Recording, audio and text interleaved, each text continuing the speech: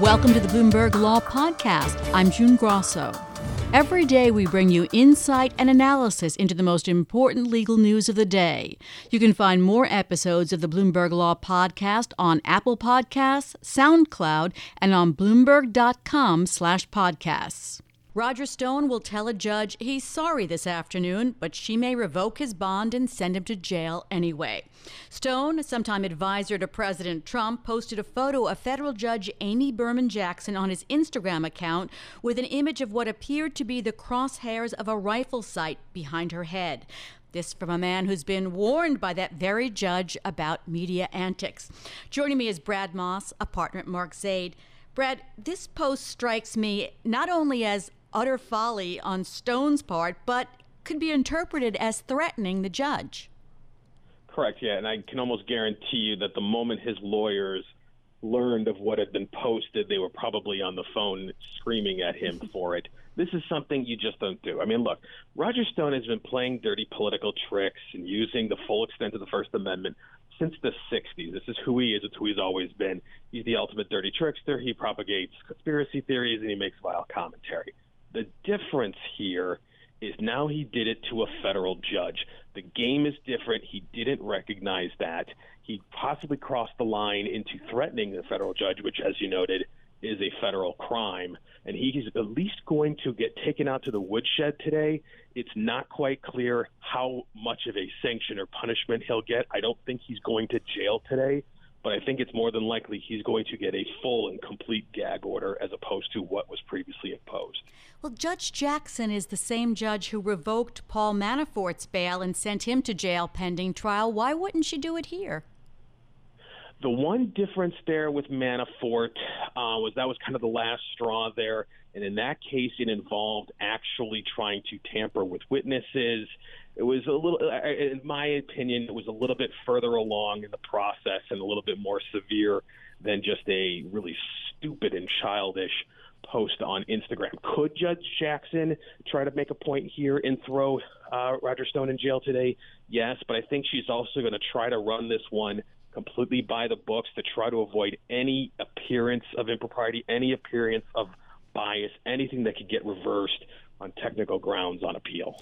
You also have to wonder, it seems you don't have to be a lawyer to know that you want the judge that is going to try you to like you, or at least not to dislike like you. And he, in the post, he also called her an Obama-appointed judge, and the hashtag was #FixIsIn. This is and the problem is Roger Stone is a man in his late 60s. He's been doing this for decades. This is what has come second nature to him.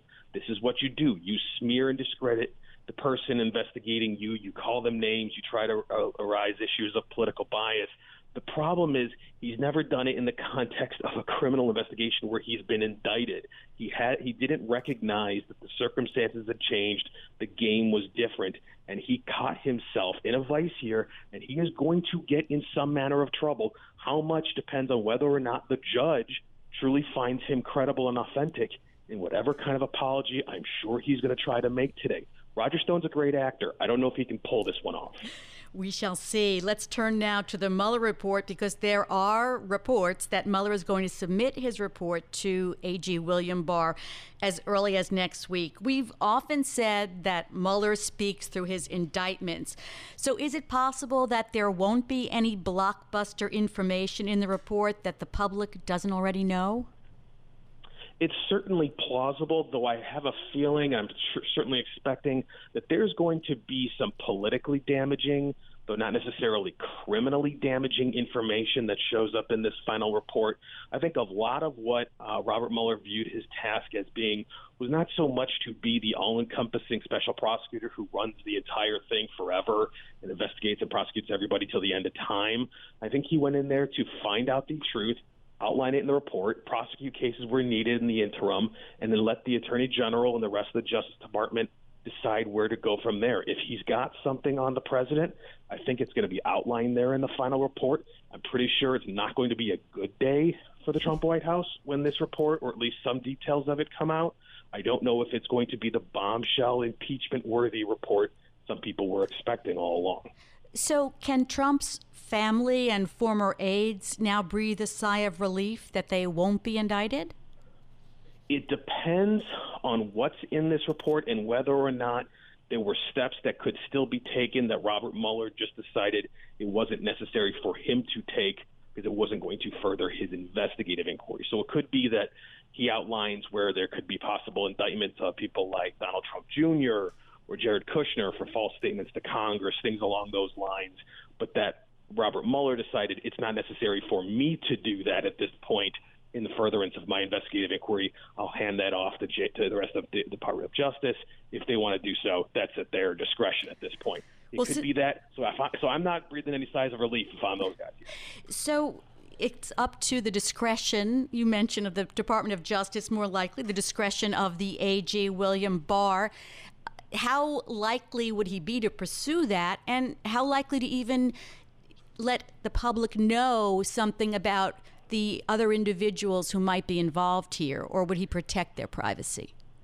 Well, I think there's going to be a lot of pressure for as much of this report, or at least a detailed summary of it, to be made public. And it's going to be somewhat, and this is just my view, a bipartisan push to get it, because both sides have an interest in disclosure here.